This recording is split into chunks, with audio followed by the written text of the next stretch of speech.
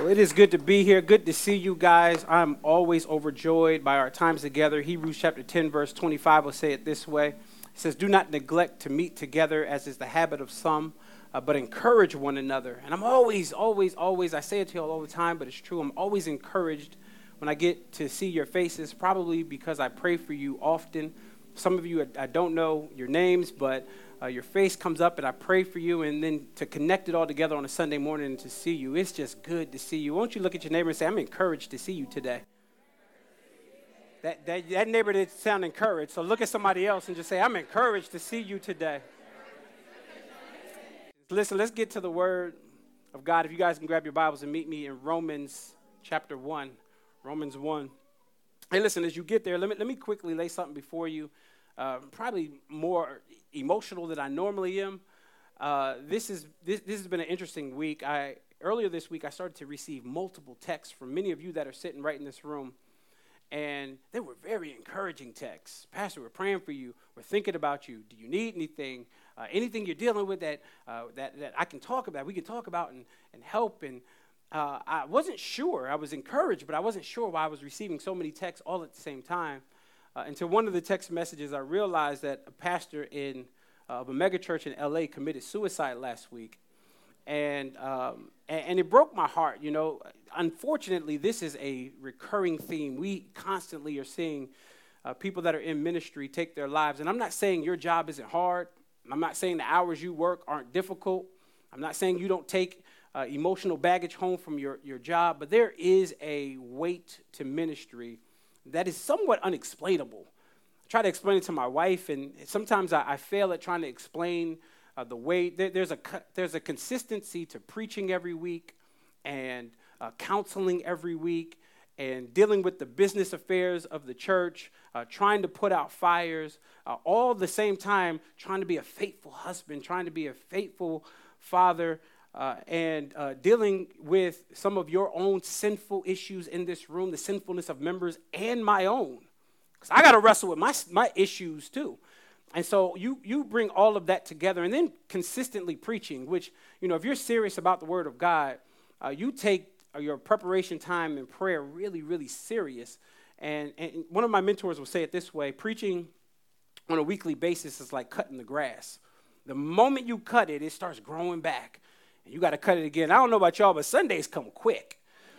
They come quick. I mean, you look up and Sunday's right back. It felt like we were just here together yesterday. But there's a weight and a pressure. And so I think what I'm trying to express to you is not just pray for me, but also pray for your brothers and sisters that are dealing with emotional issues. Because the reality is, some of us, like if we're really honest, we have trauma in our life that has never been dealt with. And we've gone and we've tried to function in life, but at some point it always catches up to you. And so I strongly affirm counseling. I strongly affirm therapy. It's important for us to talk through our issues, and God has given us some gifted individuals with degrees that can help us with our issues. And so pray for your brothers and sisters. Don't ever feel like you can't talk to somebody. Just this year alone, we've had several of either attempts to commit suicide in this building, in this church, and not in this building, but in the members within this church, and people that have expressed the lack of wanting to live anymore. And so pray. You just don't know what people are dealing with. You don't know how your hug, your good morning, your phone call, your text could change the trajectory of someone's life. So please pray for your brothers and sisters. And while you do that, I do solicit your prayers as well. Just a couple of stats I was thinking about this week as this story came up.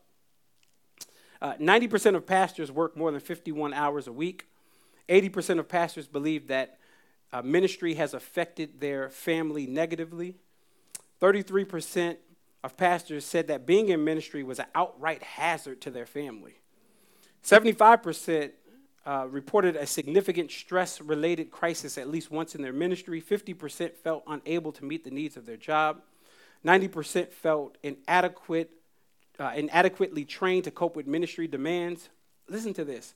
70% say that they have lower self-esteem now than when they first started out in ministry. 40% reported a serious conflict with a member at least once a month. Not here, though. Y'all are just sweet. 30% of pastors confess to having been involved in an inappropriate relationship with someone in the church. 70% do not have anyone that they consider a close friend. Man, I'm telling you, every pastor, a requirement to be a pastor should be a requirement to counseling, because every pastor needs some level of counseling. So, again, I'm not saying your job isn't hard. I just need you guys to be praying for me, praying for the church, and praying for your brothers and sisters. Amen? All right, let's get at it. Romans chapter 1. I want you to go right to verse 16 is where we're going to be today. Here it is. For I am not ashamed of the gospel, because it is the power of God for salvation to everyone who believes, first to the Jew, then also to the Greek. Verse 17, for in it the righteousness of God is revealed from faith to faith, just as it is written. Now he's going to quote, if you write in your Bible, write these verses right next to verse 17 to build a commentary. He's going to quote Habakkuk chapter 2, verse 4. But this is also such a famous verse that is found two other times in the New Testament, Hebrews chapter 10, verse 38, and Galatians chapter 3, verse 11. Here it is, the righteous will live by faith. I'm going to preach this afternoon from a one-word topic, and that is unashamed. I want you to look at your neighbor and say, are you unashamed of the gospel? I think we'll find that out as we dig through the text, so don't answer it. Let's pray. Let's look to the Lord. Lord, meet us today as we dig into your word. We do not need just a word to take us through the week. We really do need a word to transform our lives. We need something that's going to stick to us and encourage us and correct us and all of the things that your word does. So today, Lord, I'm praying that Jesus Christ would be proclaimed. Pray that I wouldn't add anything to this text and I wouldn't take anything away from it. But we'd be able to understand what Paul is saying to us today. Not only what he's saying today, but what he said to the first century church in Rome and how that impacted them. May it impact us the same exact way. Why? Because it's the same Holy Spirit that moves. It's in Christ's name we give all glory. Let everybody say amen. Unashamed. My first year in college, I originally went straight from high school to a college in the northern part of Jersey. It's in Elizabeth, Jersey. It's called Kane University. And when I went there, one of the first courses they required us to take, it was mandatory. We couldn't take another course until we've passed this course. It was a course on writing, a course on how to structure sentences and what are reliable sources. How to write on a college level is what they were trying to teach us. How to do research, because I had to do research papers. And one of the main focuses of the class was on this idea of writing your thesis statement. Now, a thesis statement basically is the entire paper boiled down to one statement or even one sentence. In essence, you can understand what the rest of the paper is about if you just understand what that one statement is about. Now, I don't know if Paul set in on the class that I had my freshman year, but in essence, verse 16 and verse 17 is Paul's thesis statement. You will better understand the rest of Romans if you understand verse 16 and verse 17. And as much as I wanted to knock off a large chunk of the passage today and I wanted to at least try to get down to verse 25, the Holy Spirit arrested my attention and would not let me move past verse 17, because I realized if we understand verse 16 and verse 17, everything else for the rest of the book will start to make sense. So it behooves us here to press pause and spend time here. Let's look and see what Paul is talking about. Verse 16. We won't be here long, by the way. For I am not ashamed of the gospel, because it is the power of God for salvation to everyone who believes, first the Jew and also to the Greek. The first word of that sentence begs for our attention today. For. The reason the first word begs for our attention is because that word for or because is actually connecting the preceding verse. Verse 15 and verse 16 actually go together. So this is how the passage should have read.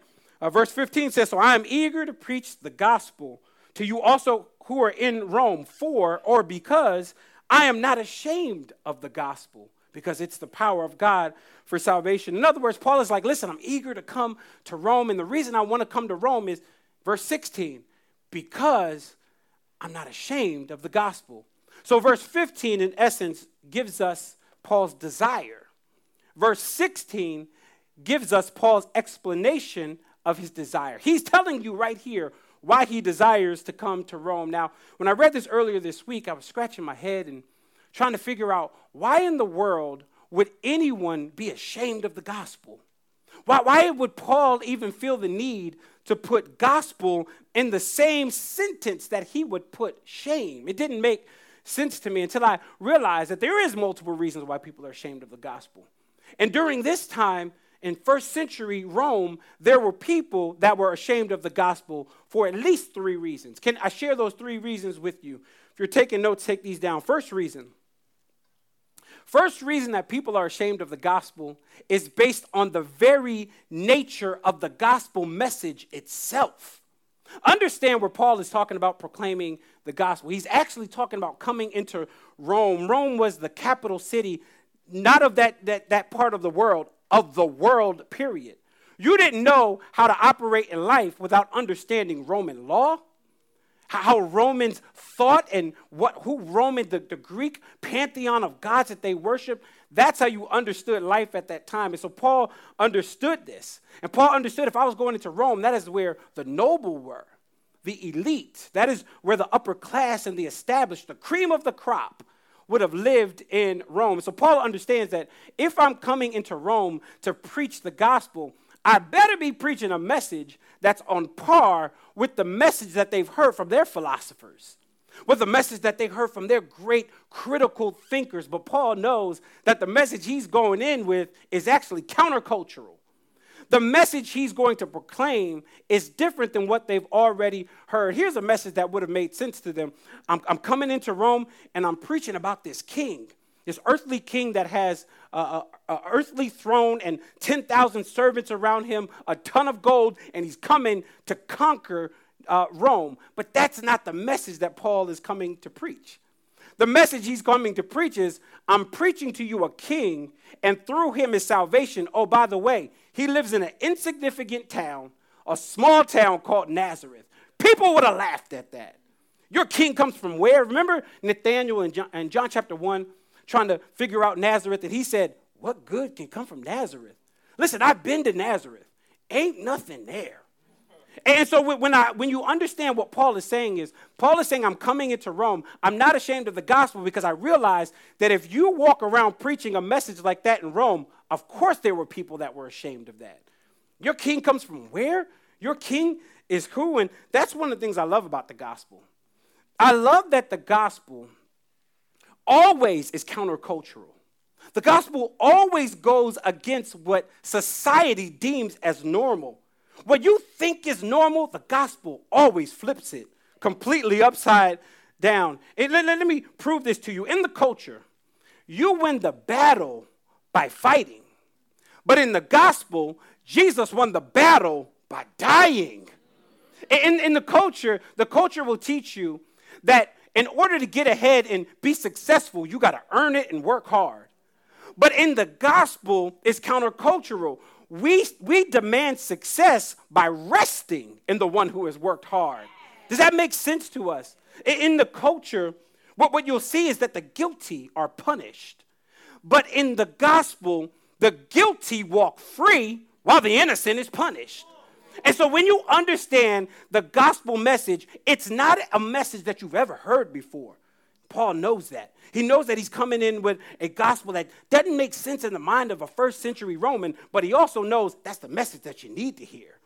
And so the first reason that people can be ashamed and even reject the gospel is because of the nature of the message itself. Second reason, write this down. Second reason people are ashamed of the gospel during that time and even still today is because the message itself just seemed too simple. It seemed like a message that was beneath them. You got to understand that the gospel is, it goes in, their gods would have said, man, this religion is only for the critical elite, the thinkers, but the gospel says even the wisest person in Rome gets the same salvation as the most uneducated person in Rome. They get the same thing. And a special place in heaven for you. You get the same salvation. And so that message would have seemed too simple for people. They needed something that they could earn. It was beneath them. And the reason they wanted to earn it is because if I'm able to earn it and you're not, I can now floss over you. But in the gospel, there is no room for bragging. In the gospel, there is no room for boasting. Why? Because it ain't up to you anyway. when you understand that Christ has earned the same salvation for all of us, it stops you from beating your chest and saying, look at me. It moves us to a place of saying, look at Jesus. So yes, the wisest person can accept the gospel, but the most intellectually foolish person can accept the gospel and get the same thing. So the first reason that they're ashamed is based on the nature of the message itself. My king is coming from Nazareth. That the second reason that they're ashamed or even reject the gospel is because it just seemed too simple. Here's the third and final reason that some reject the gospel. Do not miss this one. The third and final reason why people reject the gospel is because of moral reasons. In other words, the gospel makes demands on your life. And some people don't want to accept those demands. And so in other words, if you're not ready to change your life, the gospel is extremely inconvenient.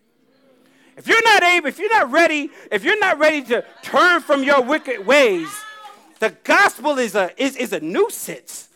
Doesn't make sense. Why would I? And so the gospel demands that you change. Pastor B, you telling me I can't keep sleeping around with someone that's not my wife? The gospel demands that you change. Now, listen to me. You do not change to be a Christian. You change because you are a Christian. So the gospel is always going to demand something from you. Pastor, you mean to tell me I can't smoke weed anymore? Yeah, the gospel is demanding that you put that down and that you're now controlled by something else called the Holy Spirit. It's tax season. I know how we do. Y'all know we ghetto. We be like, listen, Pastor, you telling me I can't claim these kids on my taxes that ain't mine? The gospel demands that you live with integrity and character. But if you're not willing to change, the gospel is inconvenient. I know some of you are like, Pastor, listen, I done lived this way all my life, so it's no way I'm going to change. The devil is a liar. You got the Holy Spirit living in you. You cannot tell me you cannot change. We all can change if that's what Ephesians 1 will say. That the Holy Spirit lives in you. Let me quote it. In him, you also, when you heard the word of truth, the gospel of your salvation, and believed in him, here it is, you were sealed with the promised Holy Spirit. Do you realize if you've trusted in Jesus, you got God living in you? How in the world does somebody got God living in them say, I can't stop sinning? The devil's a liar. You can stop. You can stop. Why? Because all of us in here have one thing in common. And that is that every day we should be striving to look more like Jesus Christ. I don't care if you trusted him 50 years ago. Today you should be striving to look more like Jesus like you were the day you first met Jesus. So the gospel demands something from you. The gospel demands change. The gospel demands growth. The gospel doesn't say that you can accept Jesus and that you can go out and still do whatever you want to do. Gospel demands change. And many of you in here are wrestling with that right now. You're wrestling because you're like, man, but he loves me. And I know, like, the gospel has a weird way of breaking up relationships. It does, like them sinful relationships that, you don't know how to get out of. You meet Jesus, and you'll be like, what in the world am I doing?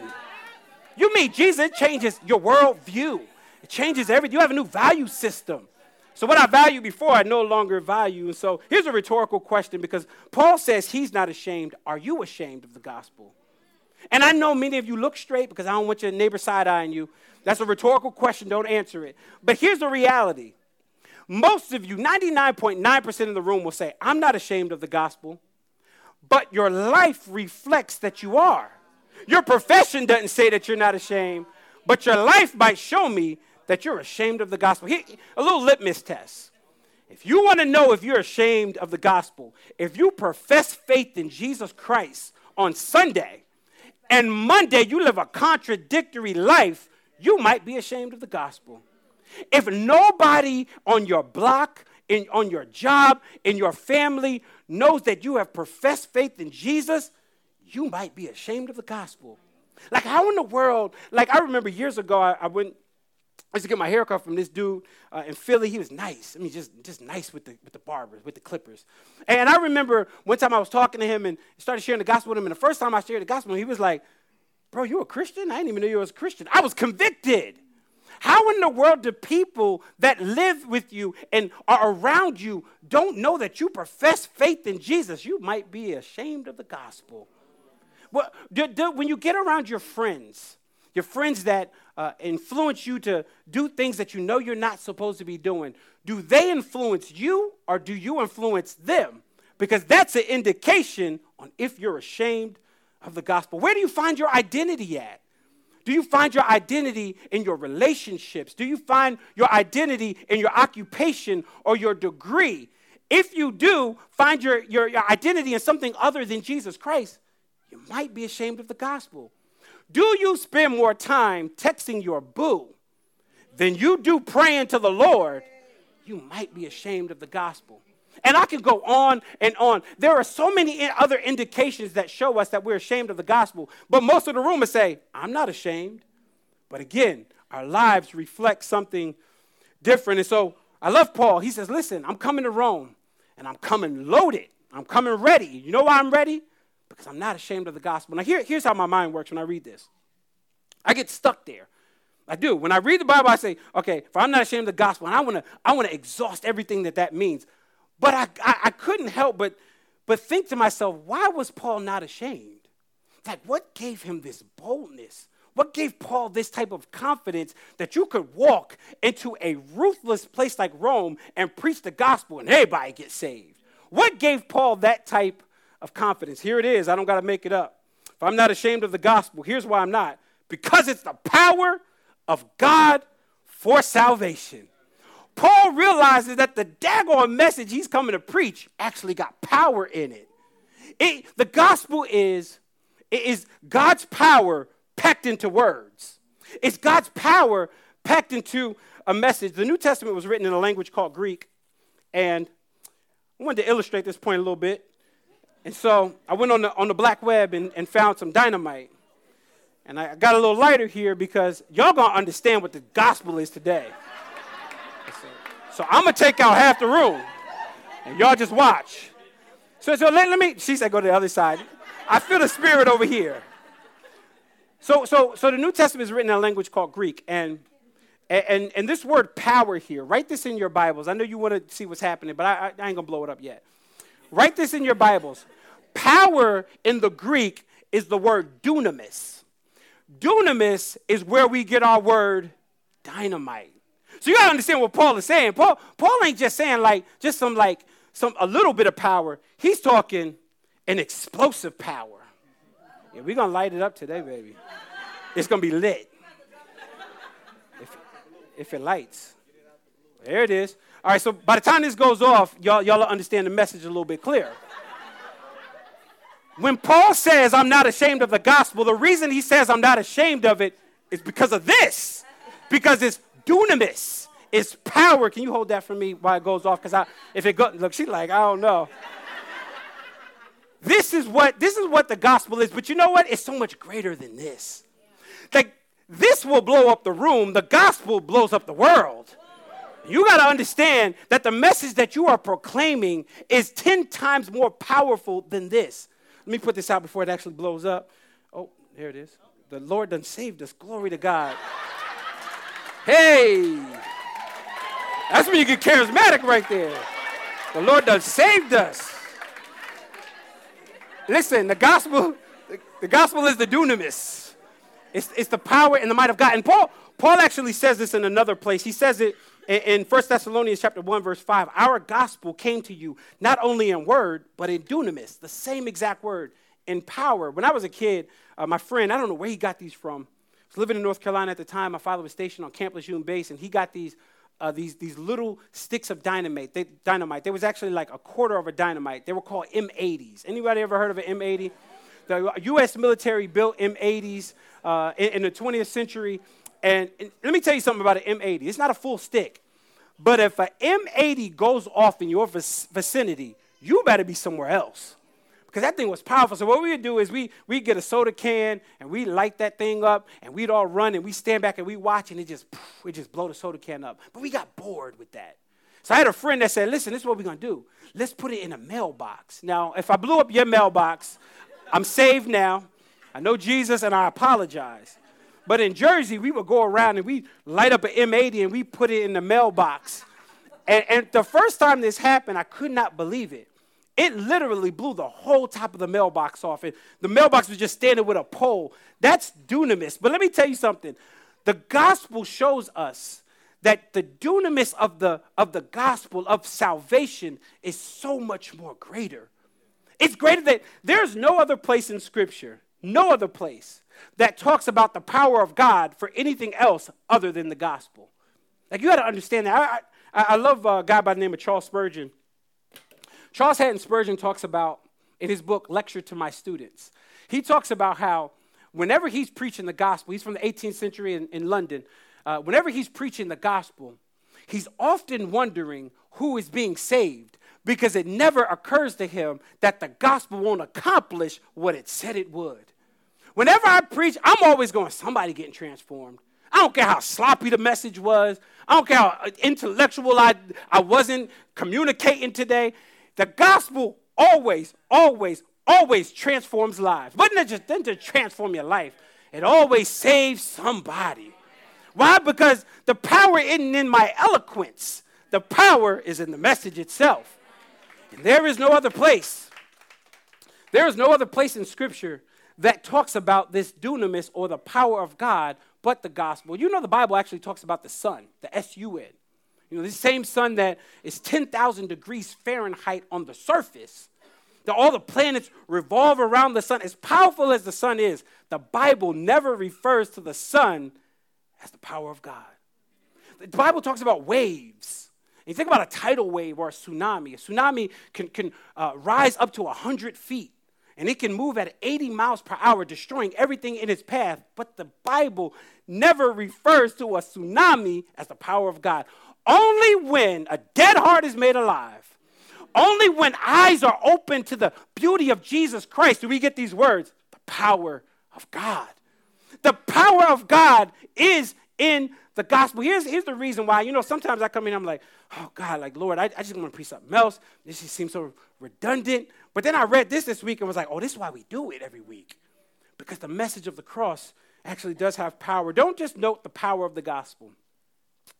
Note the sphere of salvation. Look at the text with me. This is, for I'm not ashamed of the gospel because it is the power of God for salvation. Okay, for who? To everyone who believes. First the Jew and then the Greek. So in other words, the gospel is for everyone. Why is that important? Because y'all know we pick and choose who we sharing the gospel with. Y'all know y'all look at family members and be like, they so trifling, they'll never be saved. Despite the fact you was trifling and you got saved. Like, we look at people as though they're too far for the Lord. We look at people as though they're unsavable. And we look at ourselves and we preach the gospel from a privileged position. You should have saved me. You know who I am? You know what I bring to the table? Nothing. We bring nothing to it, but that's what we do. And we look at others and we keep them from the gospel because we think they can't be saved. But I just read that the gospel is the power of God for salvation to everyone. There is not a person living on this earth that cannot be transformed by the gospel. Not a person. It doesn't matter your nationality, doesn't matter your religion, gay, straight, whatever sex you are.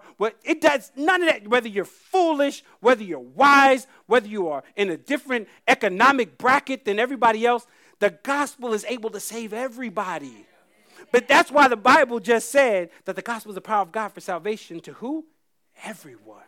But even though it's for everyone, which means you don't get to pick and choose who you share the gospel with, not everybody will receive it. Not everybody, like, you do know somebody's got to go to hell.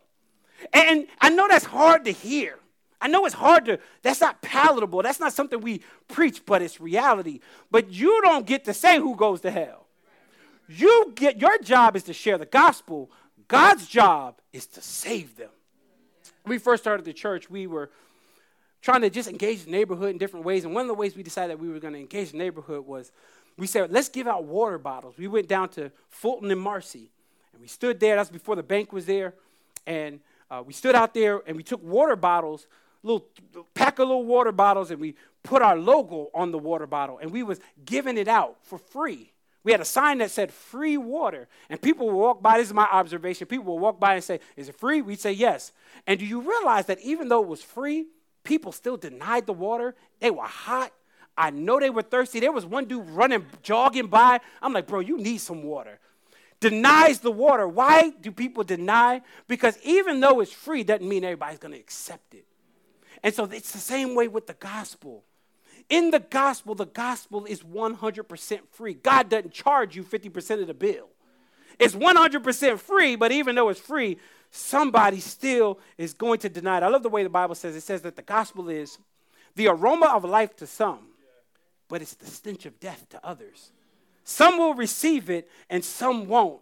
But again, that's not up to you. I don't care how trifling they lived all their life. If they on their deathbed and say, I want to accept Jesus, God is able to save them. And I know y'all like, I don't believe in no deathbed repentance. Well, what happened with the dude on the cross? The dude that was on the cross sitting there like, Lord, like you are the Son of God. He said, today you're going to be with me in paradise. He didn't wait for him to get down and perform good works. He said, you're mine today. And he's sitting on his death cross. And so God can save anybody at any time. It doesn't matter the life they're living now. You pursue them with the gospel. Why? Because it has what? Dunamis. Now what is the prerequisite for salvation, for accepting this message? Look at what it says, verse 17. We'll end here. Verse 17 says, for in it, talking about the gospel, the righteousness of God is revealed. Look at these words, from faith to faith. Just as it is written, the righteous shall live by what? Faith. By what? Faith. It does not say the righteous will live by works. Now, I know many of you in this room will say, I get that.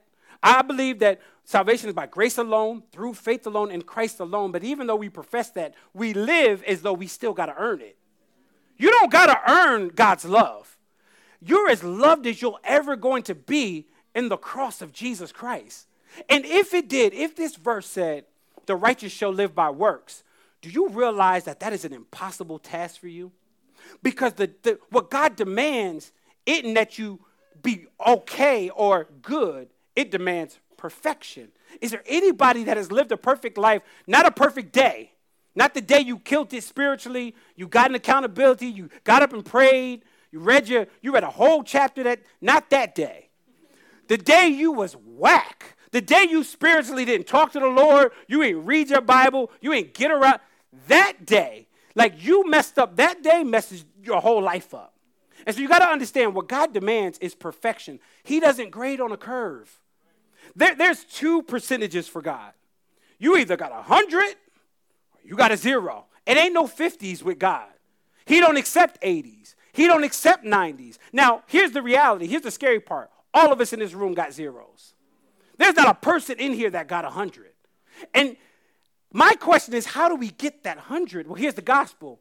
Jesus Christ lives a perfect life, lives up to the demands of his Father, and he shows us how to get that 100. But I love him because he goes to a cross and he says, you know what? I don't need this 100. I'm going to take your 0. And then I'm going to give you the 100. And so we stand before God with A+, smiling and cheesing. And God stood before his Father with the 0 that you deserved, even though he earned it. He earned the 100, but he gave it to you, and he took the 0. What God demands, Jesus Christ gives us. With the perfection that God demands, Jesus Christ provided that for us. And so the reason I'm so excited to preach the gospel is because I realize, first of all, it's a hopeful message. You can't make this stuff up. Like if you gave me an option to try to figure out the gospel and how to make up my own gospel, it's going to be so whack. Y'all going to be like, that's how we get into heaven? But only God can come up with a scandalous plan that involves his Son, Jesus Christ, showing you his affections for you, the willingness that he had to give his Son for you. My question is, are you ashamed of that message? Is your life marked by shame of the gospel?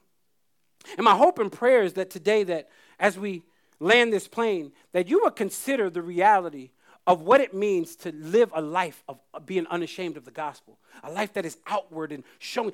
Everybody around you should know that you are deeply in love with Jesus.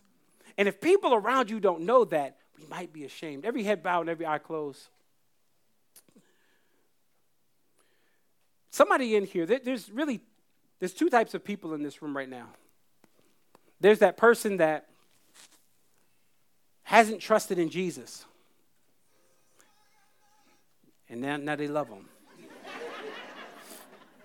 It's major. It's a good album. But there's somebody in here that hasn't trusted in Jesus. You don't know the Lord. You don't know Christ. You just enjoy community. You've been here before. You like the people. You like the music. You like the worship team. But in reality, you know that you don't know the Lord. My fear for you today is that you would walk out of here and not accept him. My fear for you today is that you would think you got more time. It's so foolish. You know how fleeting life is? You know how quick life goes? The Bible says life is like a vapor. You know, life, you can be here today and gone today. Not tomorrow, today. It's that fleeting. My hope and prayer is that you would get to know Jesus today. A second group of people in here, which is probably majority of the room, is you've trusted in Jesus. You've given your life to him, but your life shows us that you're ashamed of the gospel. And you know I'm talking to you. You know, you deep down inside, you know that you're not living up to what God is calling you to. Many of you, God has put gifts in you and talents in you and called you to do something, but you've ignored it. Why? Because it's been just too inconvenient for you to strive towards. And if that's you, I want to pray for that second group today. I want to pray for every single person that has trusted in Jesus, but you know that you've lived a life of being ashamed of the gospel. If that's you, would you raise your hand? Nothing to be ashamed of. I see those hands. I see those hands. There's more of you in here. Keep that hand up. You'll say, that's me. I just haven't lived up to it. Not that I got to live up to it to earn your love. You love me. I know you love me. But I want to show how much I love you by my life reflecting that I'm not ashamed. Is that you? Here, the altar call, you don't got to come to the altar today. I'm bringing the altar to you. Father, I pray for every hand that's held up here. Reality is, Lord, you do call us to grow in you and to spiritual maturity. Some of us in this room just haven't always lived up to that. Forgive us for people around us not knowing that we love you. Forgive us for living those lives that are stark contradictions to the gospel. Philippians 1:27, only let your manner of life be counted worthy of the gospel. May our lives reflect what we profess. Father, we do love you. We do want to strive after you. But some of us need to inconvenience ourselves. Some of us need to move out of a place of comfort so that we can live out this thing boldly for you. There's a lost world. There's lost people on our floor, in our building, on our jobs. Forgive us for not reflecting you. May we be glory reflectors, Lord, of the work that Jesus Christ did on the cross. And the person that didn't raise their hand that hasn't trusted in you, Lord, I pray for them today. Lord, I genuinely believe that your gospel is dunamis, has power. I don't know who that person is today, but may they not leave today without talking to somebody and saying, I need to profess faith in this Jesus that y'all proclaim. I need to give my life to him. I need to turn from my sin and accept the work that Jesus Christ has done on the cross. I need him today. Father, would you save them? I love salvation, Lord, because it ain't up to them. They can run all they want to. If you want them, they're yours. Because not only does your gospel have power, but you got power. So, Father, would you save somebody today? May we walk out of here, Lord, today and be serious doers of the word, not hearers only, lest we deceive ourselves. May we walk out of here and not just take notes, but try to apply what we've heard, read, and wrote today. May we genuinely put shoe leather on this word and walk it out for your glory and for your honor. It's in Christ's name we pray. Amen.